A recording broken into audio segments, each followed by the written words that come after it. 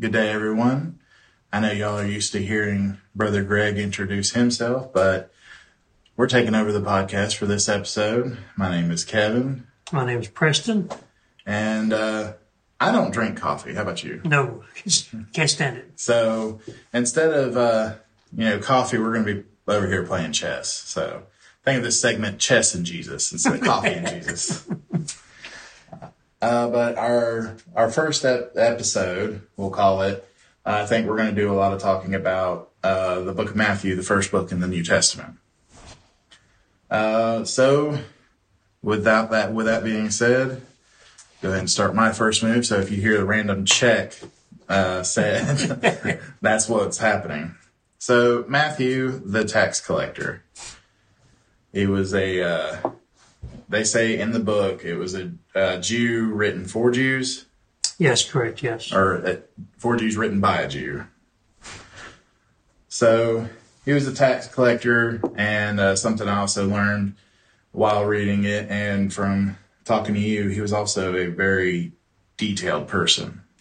Yes, he had to be in his job to be concise with the record keeping, because he had to report ultimately to Romans, and they were worried about their money, so they wanted to keep up to what they took in. But the problem with the tax collector was they would skip a little bit. They would keep some of it for themselves, Mm-hmm. And that's why they were so hated. They charged what the Romans wanted and put a little extra in for themselves. So it's not really a good job to have. You're hated by the Romans, hated by the Jews. Wow. It makes you wonder, Matthew's mindset doing that job, just being hated by everybody. I think it was because he got paid well, and I guess he kind of set his own hours, set his own pay, so to speak. And so he enjoyed the more money than most people his own contemporary at the time, because most of them were fishermen and just tradesmen. And here he was making exorbitant amounts of money where his people around him didn't. So I guess he figured that the trade-off was, hey, I'm living pretty good. Yeah. So Matthew being a detail-oriented person, it showed in his writing, because, you mentioned that last time we talked, and I just now noticed it while going into the book of Mark. Mark was like, here's a snapshot of everything. And Matthew is like he's basically setting the mood of everything. Like, even, like, it was like, if you ever watch TV and then it says what happened on this episode and it just goes through a brief glimpse. Mm-hmm. That's what I felt like it was going from Matthew to Mark. Gotcha. But with Matthew being so detail-oriented, him knowing stuff before he actually joined Christ in his walk makes me wonder, is there a possibility that he spoke with Joseph and Mary? Well, there is a good possibility he spoke with Mary and possibly Joseph before he became an adult, but his dad, Joseph, was probably dead by the time of the crucifixion. And we go into that little detail about why I think that. But so he could have spoken to him in his duties as a tax collector before his death, but at his crucifixion, and I can show you later in a different episode how I believe that Joseph was already gone whenever Jesus was crucified. But yeah, he would have had records. Even if he didn't talk directly, he would have had records, because they had to go pay taxes every year, and they had to report income, report all that stuff, and who their lineage were. So they were they really put a lot of pride in their lineage, so to speak. Then you see that also, the Pharisees all the time talking about, we're a child of Abraham, we're a son of Abraham. They really put a lot of pride into who their ancestors were. So that would have been, like it's First of Matthew, we'll read about the lineage. They knew that because they really, really put emphasis on that. Yeah. Yeah, because I noticed in the beginning of Matthew is that it separates the generations by 14 generations. Yes. And I was wondering, is there a specific reason? Is there a reason for 14? Like, That's a good question. And I actually did a little study on it myself. I don't have it in front of me. I guess I can get it in front of me right now. But it said there's 14 generations. Let me get to that. I don't want to put anything out there that I don't know what I'm talking about. It says there was, in Matthew 1 and 17, so all the generations from Abraham to David are 14 generations. That's whenever, Abraham was the verse, kind of like the father of the Israel nation. He was Isaac's dad, who was Jacob's dad, who was actually the father of Israel. But anyway, Abraham to David was 14 generations, David being the second king. Mm-hmm. Then from David to carry away of Babylon was 14 generations. And then to carry away of Babylon unto Christ of 14 generations. I questioned that myself a few months back. Why is there 14, 14, 14? And is there anything that we should look at from the 14th of Christ till now? And I didn't really find out anything conclusively. I'm still, I got an idea, but I don't want to put out something that I'm not 100% sure on. So I don't know why it's 14, 14, and 14, so to speak. Yeah.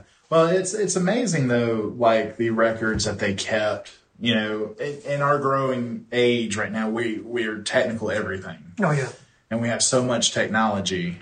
But as far as, tracking down your lineage as far back as, what was it, 28 generations altogether? Or no, there was 3, so it'd be 42, wouldn't it? 30, 42. Back 42 generations. That's a long way back. That's a long way. I'm having a hard time getting past like 3 generations on Ancestry. Yeah, I did the same thing. So it's amazing how in some areas we grew, but in a lot of areas we shrunk. Mm-hmm. I don't think we were near as proud of our history as they were, because that to them was everything, because they could trace it back to Abraham, which was the Bible calls a friend of God. Mm-hmm. So they that was to them was very, very important. Even today, Jews today are really, really important of their lineage. If you look at Paul, he says he's of the tribe of Benjamin. He's proud of that lineage. He goes through all the different kinds of not really pride, but what would you say? He's considered pride, but not like a bad kind of pride. He was happy and proud to be of the tribe of Benjamin. Yeah. And that was part of the southern kingdom. We'll get into that in another issue as well, I guess. But the lineage to them meant everything. And that's also because they need to know where to go pay taxes. Like, so if you read the story of Mary and Joseph, they had to leave where they were at and go to the city of Bethlehem. Why? Because they had to go to the city of their father, which was not Joseph's original father, but way back in the line, back to the city of David, because he was like a great grandfather, mm-hmm. whatever.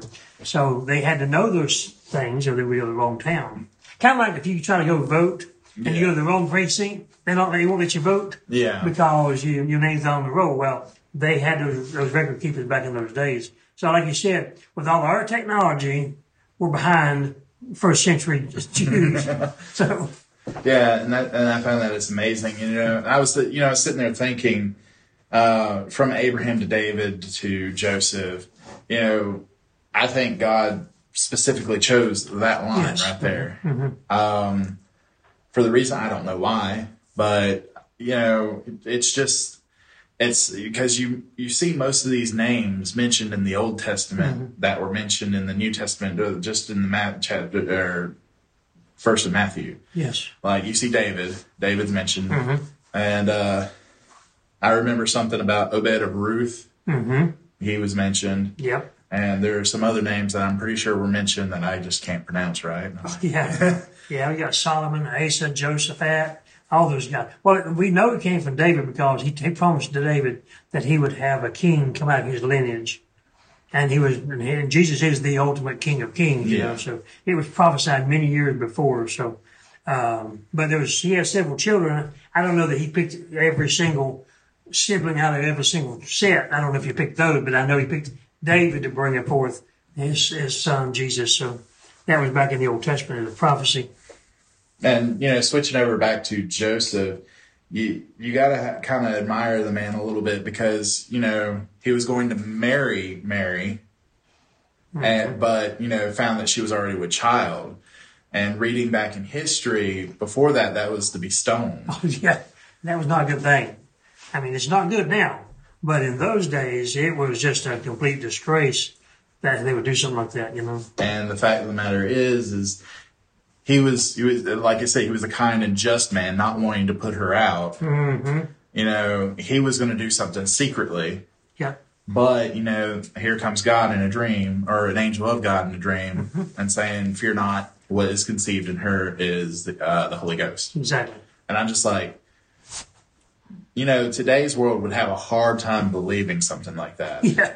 And I'm not saying that it was probably easy for them to believe that either. Mm-hmm. But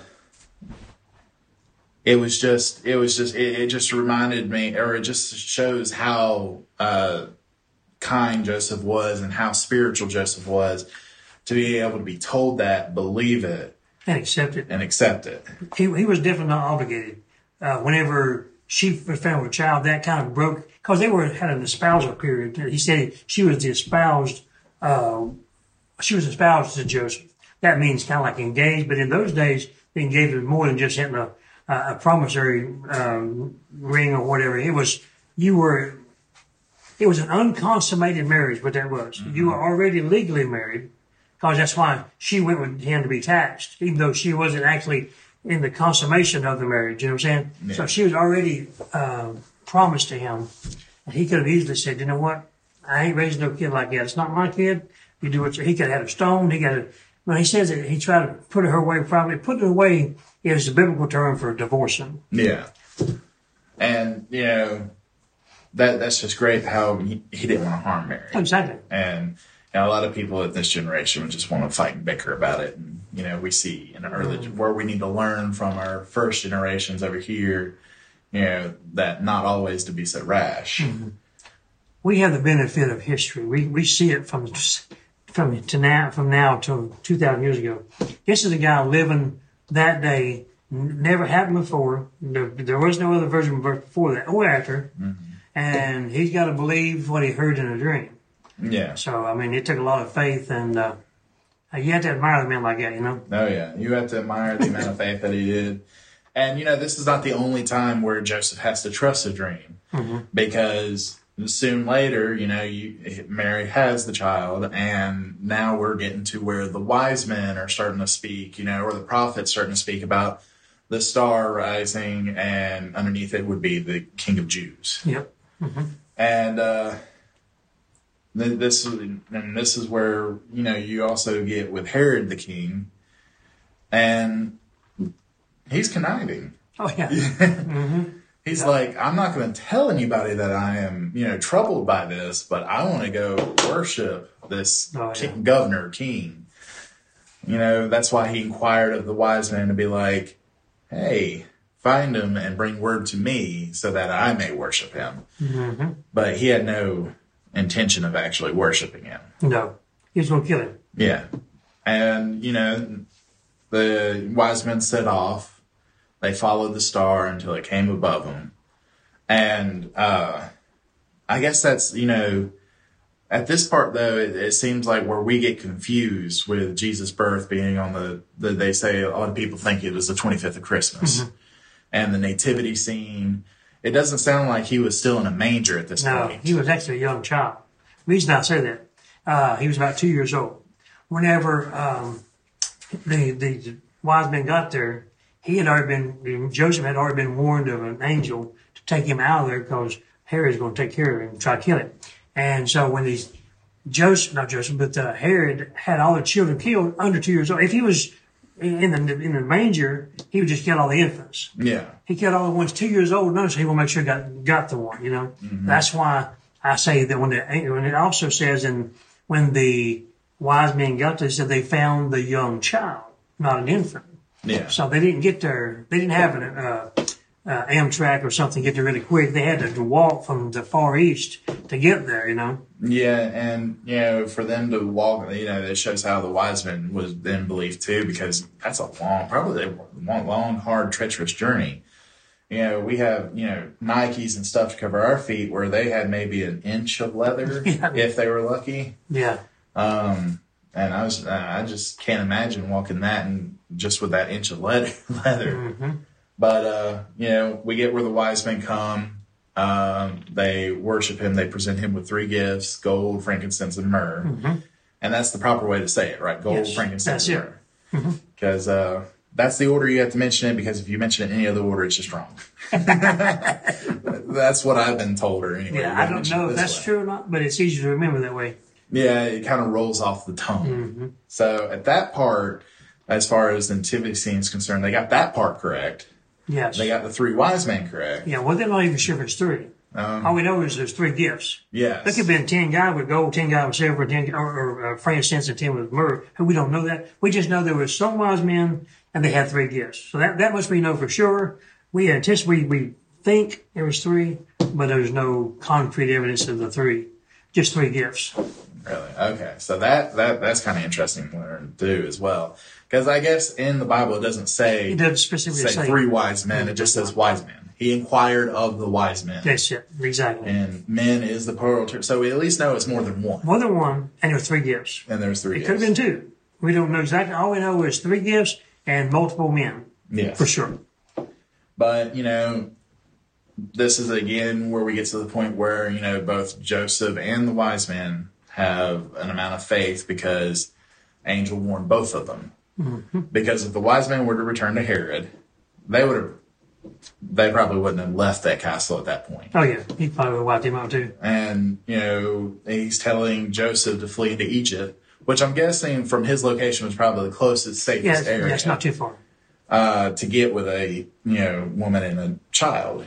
So, you know, they tell him to stay there for a long, I'm not quite sure how long they stayed there. It didn't say how long. It didn't say how long that I read, but it was several years till Herod died. You can probably look up in history how long Herod lived and kind of lay across the timeline of Jesus, but it was a few years.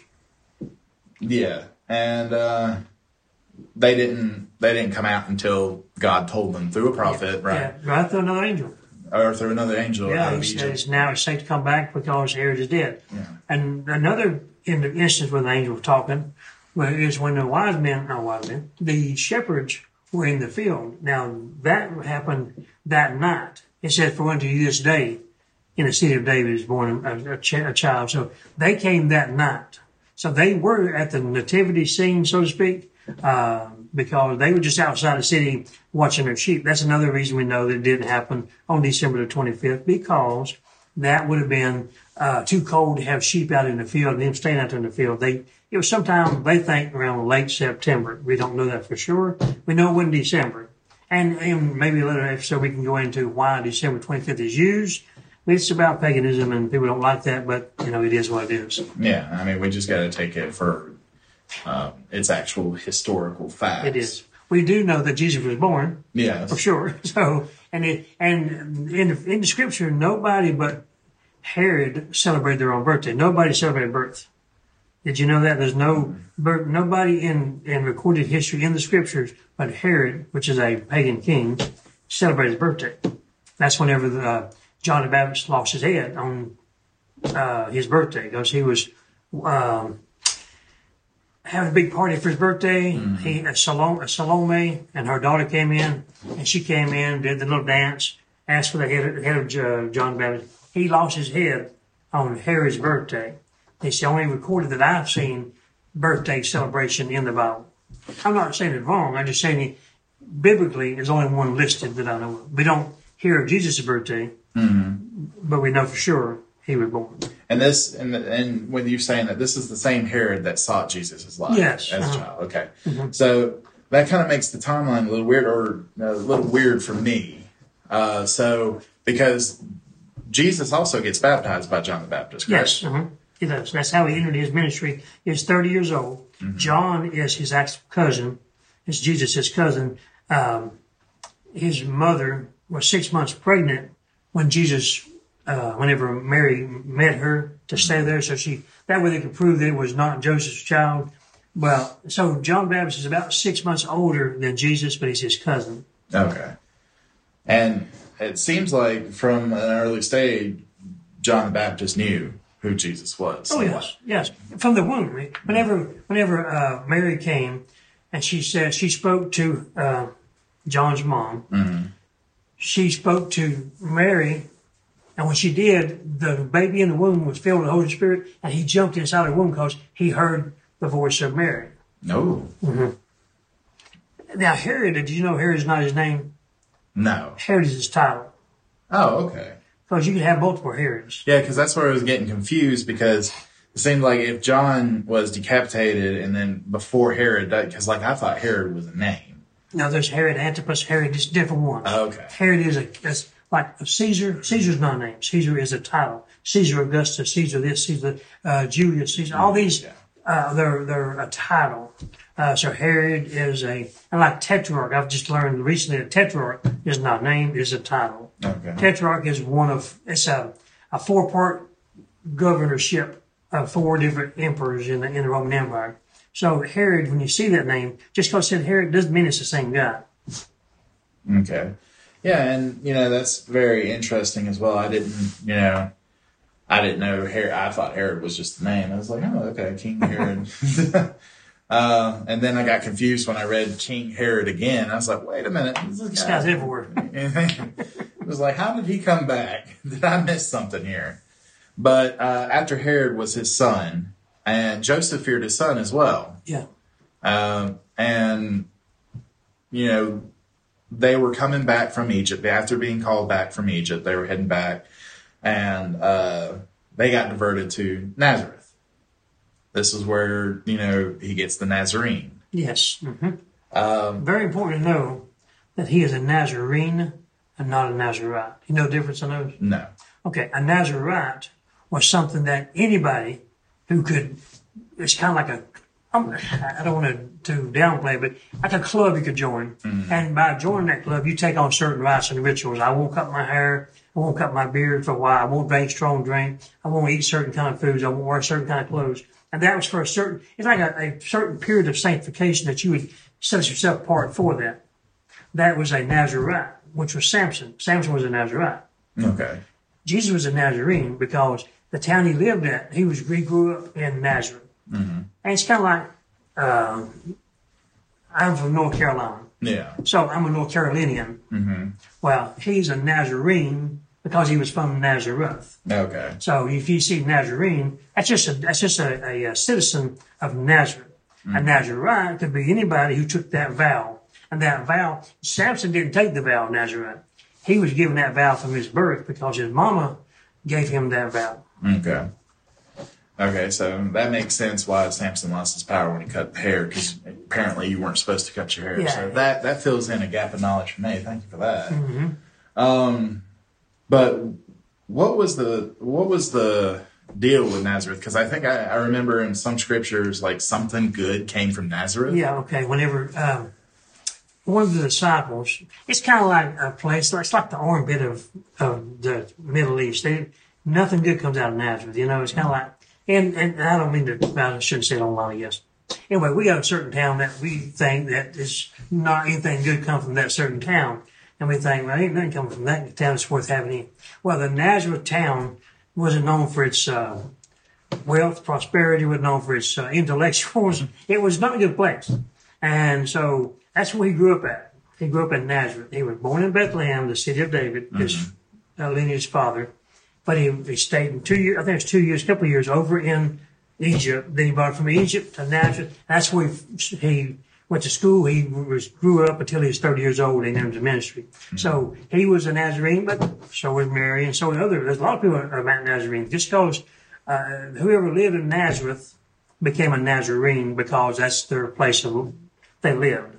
Like you are now a North Carolinian because you live in North Carolina. Yeah.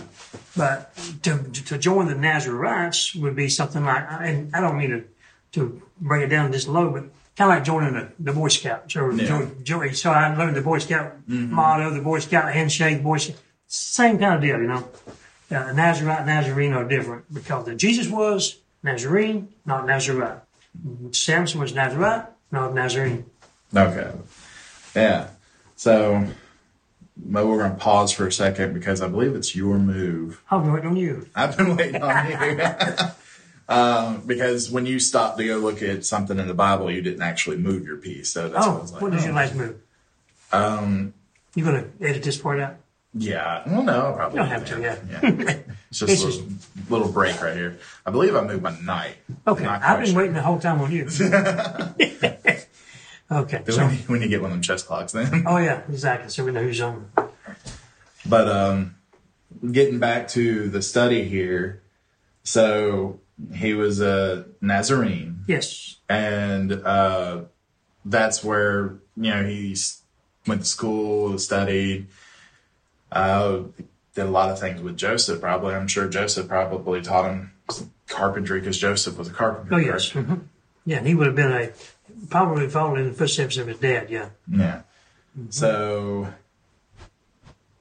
this is kind of like the starting, so to speak, of everything. Well, not quite the starting, but from that chunk, now we're into Jesus' childhood.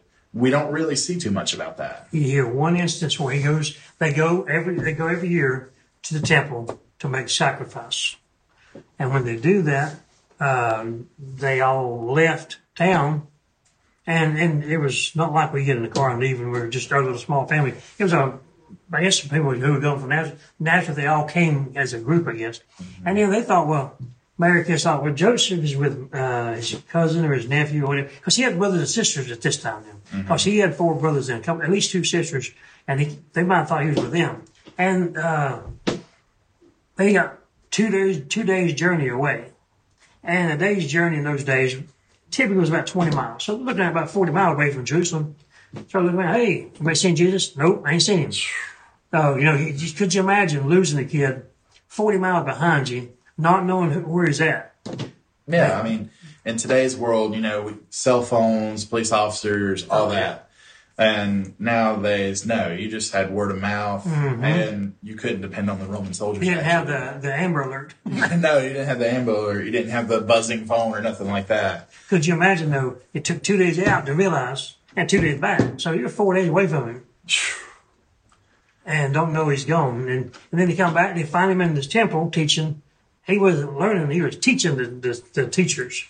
And that's when he said, why you do us this way? He said, that must be about my father's business. But his father his earthly father was a carpenter, and he wasn't in there building shelves. No.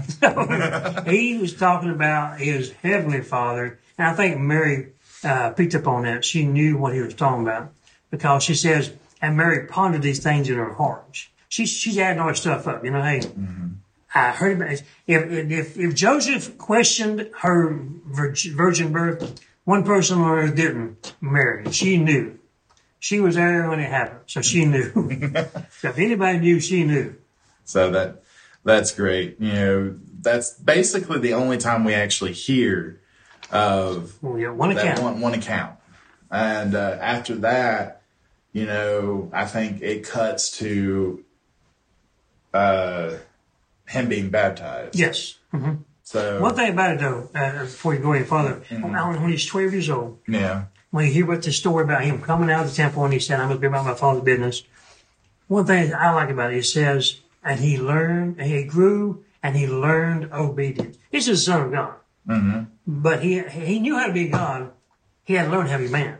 Yeah. He did not be a man. He had to learn that because he is a fully God and fully man. Yeah, I mean, that would have probably took a bit of a learning curve right there. Mm-hmm.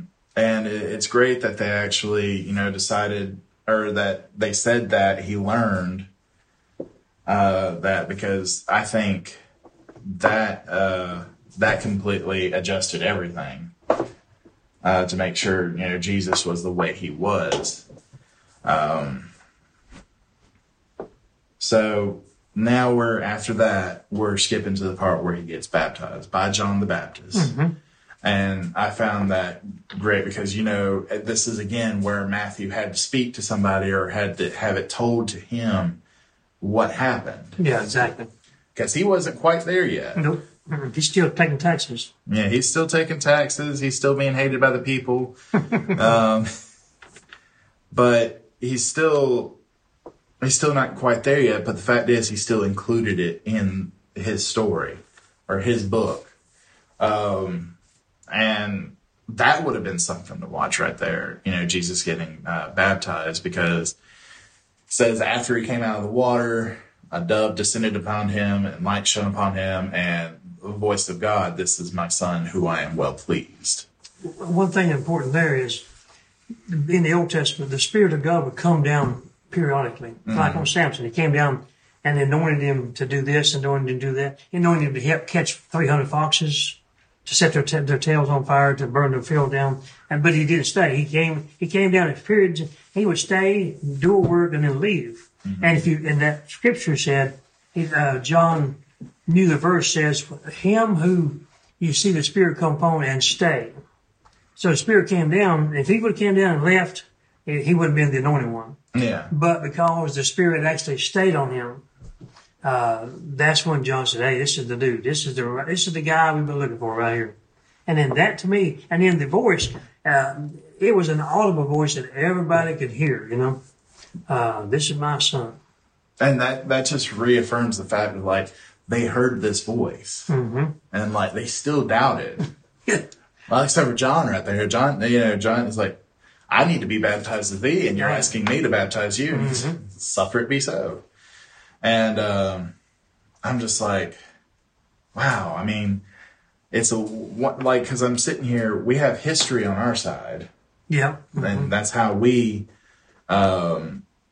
should know, but there's still a lot of non-belief. Yeah. But at the same time, they had actual signs. They had voices. They had Jesus himself. And I'm just like, that part just wows me right there. So he gets baptized by John. We all hear the voice. But he actually doesn't start his journey until John gets jailed, right? Well, here's the deal. Timeline is Jesus comes to the baptism. Now, Jesus was coming to a baptism where there's already a bunch of people getting baptized. He's one of many. Yeah. John baptized him. A little later, goes to jail. While he's still baptizing, the Spirit comes down and descends. We got that part. Then the Spirit immediately takes him to the wilderness for 40 days. 40 days and 40 nights, yes. Exactly. So he gets fast 40 days and 40 nights. Oh, it could happen. I mean, we could barely, if we skip breakfast on a Sunday morning and we get a long-winded speech right there, we're really feeling it. Oh, yeah. We're like 40 days. And we're like, no, we're not going to order off a menu. Let's go hit up the buffet because I can kill it right now. Exactly. Get a fat start on it.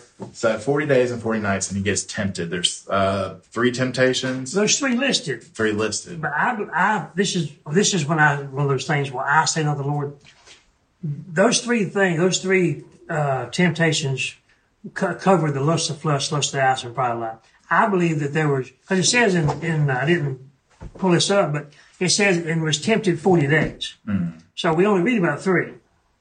So, remember, Matthew's not there. He only recounts what maybe Jesus told him. Yeah. But he was tempted 40 days and 40 nights. There was other things that he was tempted him. And because in Hebrews it says he's tempted in all points. And those 3 points don't cover all 3 things. Don't cover everything. Those 3 points, those things that I'm tempted with, that's not covered in those 3 temptations. But Hebrews says he's tempted in all points. Mm-hmm. So I believe that because of that, he was tempted in other things for this whole 40 days. Yeah. Could you imagine? I hate fighting the devil a day or 2 or 3. But 40 days with no food, in the wilderness, there's no shelter, there's nobody around, just you and him. That'd be tough. Yeah. And I think it's also sort of setting an example as well. Mm-hmm. Like, hey, I know what you're going through because I went through it. Is it my turn? Yes. Oh, sorry. So in a way, he's like, okay, so I went through this. I was tempted of all the things that we are tempted of now, and I resisted. Mm-hmm. And he gives us the ability to resist the same things. So when you're thinking, oh, God doesn't know what I'm going through, or, it's a different time. Temptations are temptations. Yeah, it is. Mm-hmm. And so it's still the same. But the way Matthew writ that last part, it's like about the temptations, and then the last temptation. He kind of wrote it in a way like I kind of heard it in the tone that Jesus was probably. It sounded like Jesus was kind of irritated at being tempted by the devil. He's like, "Get thee hence, Satan." I think he didn't just say "Get thee hence." I think he said it with a stern and authoritative voice. Just like, if I wouldn't say the word annoyed, but just asserting his authority. Oh, yeah. And I guess that would be rightly so. I mean, 40 days, 40 nights. Even if, we don't say he was irritated, I can say that we would be for sure. Oh, yeah. He's definitely exhausted. Yeah, definitely. Because non-stop temptation, 40 days, is like, man, give me a break, Yeah, and you're just like, when is this going to end? Or what can I do? And you're just like, at that point, he's just got to live with it. And it's just like, wow, he endured 40 days and 40 nights of our temptation. He's able to get through it. He gave us power to get through it as well. And I don't think he would expect us to get over temptations if he himself wasn't able to get through it. He's our example. He's our example, and that's why I think, and it says, "Be as your Father is, as perfect." And if he's able to resist that, and he gives us the ability to resist that, there's a way to resist it. A lot of times, though, we just give up. So, 40 days and 40 nights. Whew, I'm still getting over that. Yeah. Part. So, and then after that, John goes to Herod, and Herod is living with his brother Philip's wife, which is adultery. But John could have easily preached about that in the streets and been okay. Yeah. He went straight into the courthouse and said, "Hey, you're in sin, buddy," and he goes to jail for that. Not lawful for you to have her. Yeah, exactly. You're just like, ooh. Yeah, he's pretty bold. I mean, he's got to be. Yeah. Because, he was John the Baptist, which, later, if I am reading Matthew right, later you find out that he was Elias. Elias' son. Elias' No. Okay, I got you. Yes, he is, spiritually speaking, the spirit of Elijah. Elias in the New Testament is speaking about Elijah. Because if you read about Elijah, he went into the wilderness and disappeared. John comes out of the wilderness. Elijah went in.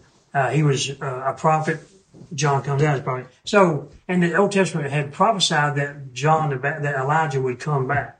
Well, he is the spiritual, and we don't believe in reincarnation, but he was the spiritual impersonation, but personification of John. Okay. So, yeah, because it makes sense, because in later chapters of Matthew, it says, he takes, I believe it's Peter and James and John up to, and there's like, he's Transfiguration. He's wearing white. You see Moses and Elijah. Elijah represents, it's a spiritual thing. Elijah represents the prophets, and Moses represents the law. If you read Hebrews, the first chapter, it says God, who at sundry times, or in other words, at different times, spoken to us through the law and the prophets, Moses and Elijah. They represent those. He said, but now in these last days, they've spoken to us through his son. So it's a progression. God uses Moses to bring the law, the prophets to preach the law, Jesus to personify the law. Okay. Like he says in there that he fulfilled the entire law and prophets. Everything Moses said was coming, Jesus fulfilled it. Everything the prophets prophesied, he fulfilled. So there's nothing waiting for him to come back except mercy. Okay. And that's great, because there's still a lot of lost souls, and nobody wants to see anybody go lost. No, that's why he's waiting so long, because his mercy. Yeah. So John the Baptist gets jailed, and then Jesus departs, because it says when he heard John he departs. Yep. And this starts his long journey. Starts his ministry, yep. And that's when we start him seeing one by one getting the disciples. Exactly. And I'm assuming before he even started, he either knew who he was going to get or... Yeah, I would think so, yeah. I believe they were divinely picked. And he's picked different lifestyles. Tax collectors, fishermen. Thomas was a merchant. So they had different backgrounds, different histories and stuff. And some of them wouldn't even, under normal circumstances, get along. Yeah. And Peter, and James and John, Andrew as well, all these guys being fishermen would have had to pay daily tax to Matthew. And you talking about, you already don't like him anyway, you know. And now, why in the world would you pick him to go with us, Jesus? You know, and that might have made them question if I even want to go. If you're taking him, I ain't going, you know. Yeah. That shows you that Jesus can take a group of different thinkers, different lifestyle backgrounds, and put them together and work. They turned the world upside down. Oh, yeah. 12 men with no internet, no tablets, no technology, no transportation, no cell phones, and they turned the world upside down. Yeah, I think the saying goes, he took 12 ordinary men and made them extraordinary. Exactly. And that's also kind of funny, because, you know, these were 12 men that, you know, were ordinary. They weren't, you know, big prophets or big names that the people would know. You know, Jesus didn't go into the palace and request the king. No. No, what he did was he picked these 12 men, and through them and through him, they did many great works. You know, and he even gave these men power over unclean spirits as well. And I was like, oh man, that must have been a gift and a half right there. Oh, yeah. But there are times where you see that they're still not understanding quite what's going on, though, too. Well, I won't say, maybe that's not the right phrase. They're still not understanding Christ's teaching, I guess, because let's jump ahead to the parables. You know, Jesus doesn't sit there and just, he doesn't actually explain the parables to the people. But when the disciples gather together, he describes them to them. Exactly. And he says, it is right for you to know these, but not of them. So that again comes back to them being extraordinary men. But Matthew finally gets told to follow Jesus in about chapter 9. I'm thinking. And, you know, Jesus just says, follow me. And it's weird because, like, he just gets up and does it without question. You're thinking, you know, him being a tax collector, him being pretty, you know, he was probably pretty comfortable in his lifestyle. He just gets up and goes. The thing about it here is, too, we can be followers of Jesus and never change our job, never change our career, never change. And when he asked them to follow him, they had to quit their job and follow him for 3.5 years. They didn't have that much vacation time, I'm sure. No. You know, this time we'll take off a few weeks, I'll be back a few weeks. It wasn't like going to camp meeting for a week, whatever. This was a complete lifestyle change. They just dropped their nets and left. They dropped their jobs and left. Whatever they were doing, they just went. And to them, there's a big, big change, you know. And you also read that, you know, he doesn't even, it says that he doesn't even allow them it was the two sons to bury their dad. He says, let the dead bury their dead. Which says, hey, what you're doing here is greater than what's going to happen. Exactly. And I just found that amazing as well.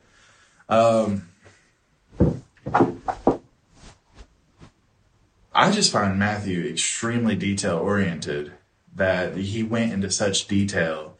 I'm going to compare him to the Lord of the Rings author for a second, because in some books, just, in books that we read today, it just glances over, oh, the tree had the sunlight on it. But no, he went in extreme detail about before he was with Christ until at the end of his book. Exactly. And it's just like... tons of information. And to gather that ton of information, what did he have to go through? How long did it take him to get that information? And I wonder sometimes if he wrote this while he was with Jesus as well. Or did he jot some notes down? Don't know. Because I know my memory is not the greatest. No. But if it was him, then again, him being a tax collector, he probably had a pretty good memory. Because he's got to remember who paid and who didn't pay, and he's got to report that. So, so he picks his 12 disciples, and he travels with them. Yep. And, we see many miracles. We see him healing the blind. We see him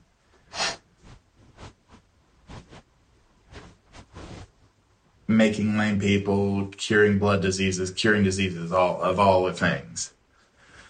And, to think to be one of those men and to see all this, that would have been life-changing to see. And we know that their lives were not the same after that. But on the other hand, they still question some of what he was saying, or they wouldn't question it. Oh, I can't move there. I don't like this. But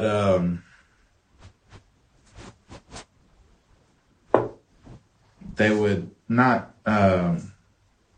question, but you would just see them learning through this experience as well.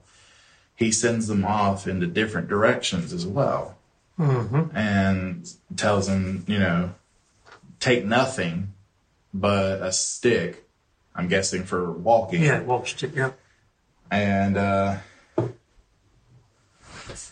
now you see them just going to other towns, preaching his word, or telling them about the gospel, telling them the kingdom of heaven is at hand. And you see them come back together. Eventually, I'm guessing they all decided to meet in one place, or they all just came back together, I guess, through the path. But that was, this is also before he showed him about walking on the water, or was walking on the water after they split up. Was it before or after? I can't remember. So, but they see him able to walk on water. And, at the very beginning, or not the very beginning when they started their journey, but close to the beginning, they see him calm the seas and the wind, or rebukes the seas and the wind. That story always intrigued me because they're on the boat. It's a bad storm. It says they see somebody who looks like a ghost. And it says he appears as he would have went by. I would let him go on by. Why did you even mess with him, If he's not coming towards me, whatever it is, if I'm scared of that ghost, let it go by. But they hollered, hey, if you be Jesus, call me and I'll come out there with you. I would let him go. Yeah, and you also see where the disciples' power is a little bit limited too, as far as unclean spirits, because there was an instance in the book of Matthew where they said the disciples could not get the spirit out, and they questioned. They're like, "Hey, Master, why were we not able to get the spirit out?" And he said, "Because of your unbelief." That's it. And he said, "For if you have faith, the amount of the mustard seed, I believe he said. He said, if you have this faith, if you ask a mountain to move, it'll move." Yeah. And I'm just like, you don't think of him as taking that as a you don't think of that as him scolding them, so to speak. You know, It's a teaching moment. he teaches them. Check. He's over there teaching them, and because it is a bit, you know, I would ask the question, if I had the same ability, I would be asking myself as well, why was I not able to do this?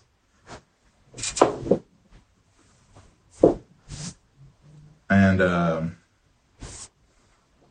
it's just amazing throughout the book. So now that we see all these things, he tells the disciples what must happen to them. And they're not happy about this, we'll call it revelation. You know, they're like, no, Master, be it from him. And, you know, he tells Peter to get behind thee, Satan. Mm-hmm. And what's the reason for that statement right there? Peter, he was looking at it carnally. Mm-hmm. Peter, remember, the Jews were looking for a king, an earthly king. Mm-hmm. And if Jesus dies, because if Jesus said that he's going to kill him, if Jesus dies, then his hope of getting out from under the Roman Empire, or they're dashed. So he said, that ain't happening. I ain't gonna let that happen. Because you're a king. We've seen the miracles. We know that you're the one God called. We're gonna make sure you really take care of you. He thought he was doing right. Mm-hmm. But he said, no, Peter, get behind me. You don't understand what you're talking about. Because this is why I came. Jesus knew when he left heaven why he came to earth. And that was to be the sacrifice of all humanity. Mm-hmm. And so he knew that. And he knew that, and he knew as well that there was really no avoiding what was about to happen. Mm-hmm. And I've seen that. Yeah, go ahead. I love that. They were saying there was just no way to avoid what was going to happen. And he was somewhat at peace with it. Very much at peace. Very much at peace. And the only time that you see him kind of a little shaken is in the mountain of Gethsemane. Mm-hmm. Is that how you say it? Oh, yeah, Mount Gethsemane. Yeah. It's a garden of Gethsemane. He goes to the mountain to be crucified, Mount Golgotha. Mm-hmm. But he was in Gethsemane praying. And the thing about it was, Gethsemane was not a one-off. That's how Judas knew where to find him at. Because, hey, we ate supper, and Jesus said, well, I know where he's at. He's out praying. That's just because his nature was to pray. Mm-hmm. He said, I guarantee you he's over here at the garden. And that's why he found him so easy. So he went to the garden to pray. And as he's praying, Judas shows up and betrays him. And it betrays him with a kiss. Yeah. He says, who shall ever I kiss? That's him. That's him. Mm-hmm. And which was funny because I'm like, surely they knew what Jesus looked like, or did they just get a bunch of strangers to go after him? Yeah, I never could figure out why. I mean, why did they not know? Well, see, we got the benefit of hindsight, mm-hmm. and they didn't have wanted posters. You know, they didn't have photography to know who he was. They just knew there was some rogue preacher. And remember, they all look a whole lot alike. They're all the same nationality, probably all the same dress attire. They didn't have a large ensemble of clothes. So it just made sure they got the right man, you know. So they sit there and they make sure they got the right man. And it can be a bit what's the word I'm looking for? So they make sure they get the right man. So he kisses him. They start to lay hands on him mm-hmm. to capture him. And is this Peter again who draws his sword? It is, yes. Mm-hmm. And I'm just like, oh, Peter's in this fight or flight type thing right here. And you're sitting there wondering, what's going to happen next? You know, he smites off the ear. And in some iterations, I heard that he heals the ear. Yeah. And so he does heal the ear. Puts it back on. Puts it back on. And just the potter right there. Oh, yeah. You see where the potter, because they compare him to the potter. So he knows how we're made. He just puts the piece back on and it's fixed, you know. But really don't like this pickle you got me in, by the way. So this is where the terrible things start to happen. He's taken to the church to Big question. Be questioned. Mm-hmm. And you sit there and you wonder, you know,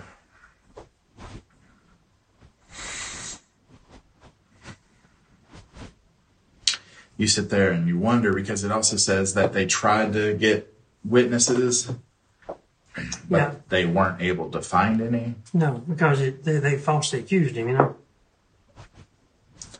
And then, you know... You're in check. Oh, I'm sorry. And then at this point, you know, he doesn't say anything. He is quiet. And they don't have anything on him until, you know, the chief priest demands him to answer a question. And when he answers the question, he's answering truthfully. Oh, yeah. But he's like, what more do we need? But, you know, then he gets delivered up onto to Pilate. And Pilate knows that what's happening isn't right. He says this, it seems like when he knows it's somewhat of a setup from what I read, from my understanding. Mm-hmm. So it's just funny that, you know, we're over here thinking, oh, it's a setup.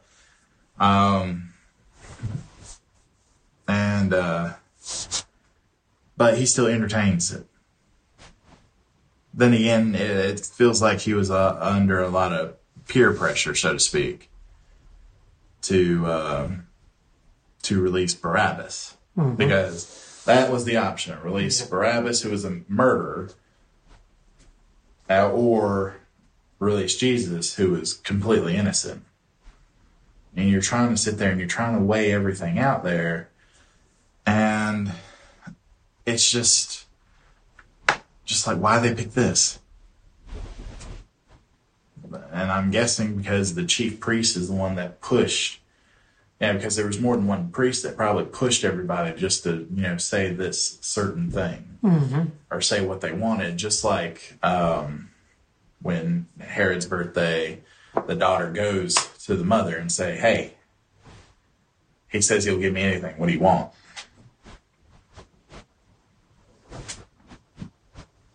And he was bound by oath. And then it sounds like that Pilate was peer pressured by the people. So naturally let Barabbas go, and they crucified Jesus. Mm-hmm. And this is when we see Peter again denying thrice, three times before the cock crows. Mm-hmm. And it was funny because like he's like, no, that's not going to happen. But Jesus is like, before the cock crows 3 times, it'll happen. Mm-hmm. So he already knew every plan, every step, every foot, everything that was about to happen. Mm-hmm. And even after, you know, Jesus was crucified, hanging on the cross, people still tormented him and say, release yourself, free yourself from the cross. We'll believe it in. Yeah, and then the 2 thieves beside him, they start like that as well. Mm-hmm. But then one's like, we're here because what we did. We did something wrong. This guy ain't done nothing wrong. He ain't done nothing wrong. He said, Jesus, when you come in your kingdom, remember me. You know. And then that's when that thief, he's like, he met the qualification to be saved. He wanted repentance. It don't take a big long speech. God knows your heart. Mm-hmm. God knows your heart, and He knows what is truly in it. That's why, that thief was saved. The other one, not so. It wasn't exactly. Because he wasn't guilty, or he wasn't remorseful. He didn't want to repent. He didn't repent. He's just like, hey, get us out of here. Yep. That's all he cared about. And so now that we're, coming to the end, we may do a part 2 to finish up Matthew into maybe Mark, because it's basically the same thing. Yeah. We could talk about Mark a little bit, and then it's Luke next, right? Matthew, Mark, Luke, and John, yep. And Luke starts off completely different than Matthew and Mark. So what we'll do is, because you about got me in checkmate anyways, that's not too far from it. I think we've had a good stopping point with the crucifixion. Are there any thoughts that you would like to impart before? None that I can think of right now, but we covered a large space from birth till death in a few minutes, so that's kind of quite a bit. Yeah. For one podcast. For one podcast, yeah. And if we want us to break it down more, we will. In future, you just bring your questions and concerns, and I'll try to play off of that. Yeah. So mine's definitely ad-libs. Mine as well. So if there's any questions, we'd love to hear them. Comments, we'd love to hear them. And if this is something that you enjoyed listening to, we'd love to hear it as well. So we thank you for taking time to listen to this podcast. This is our first one, so remember, this is our pilot episode. Yeah. So it's a pilot episode. So any criticism is going to be taken with a warm heart. Even if you say, you guys aren't all that great, that's fine. So we greatly appreciate you taking the time to listen. God bless, and have a wonderful day.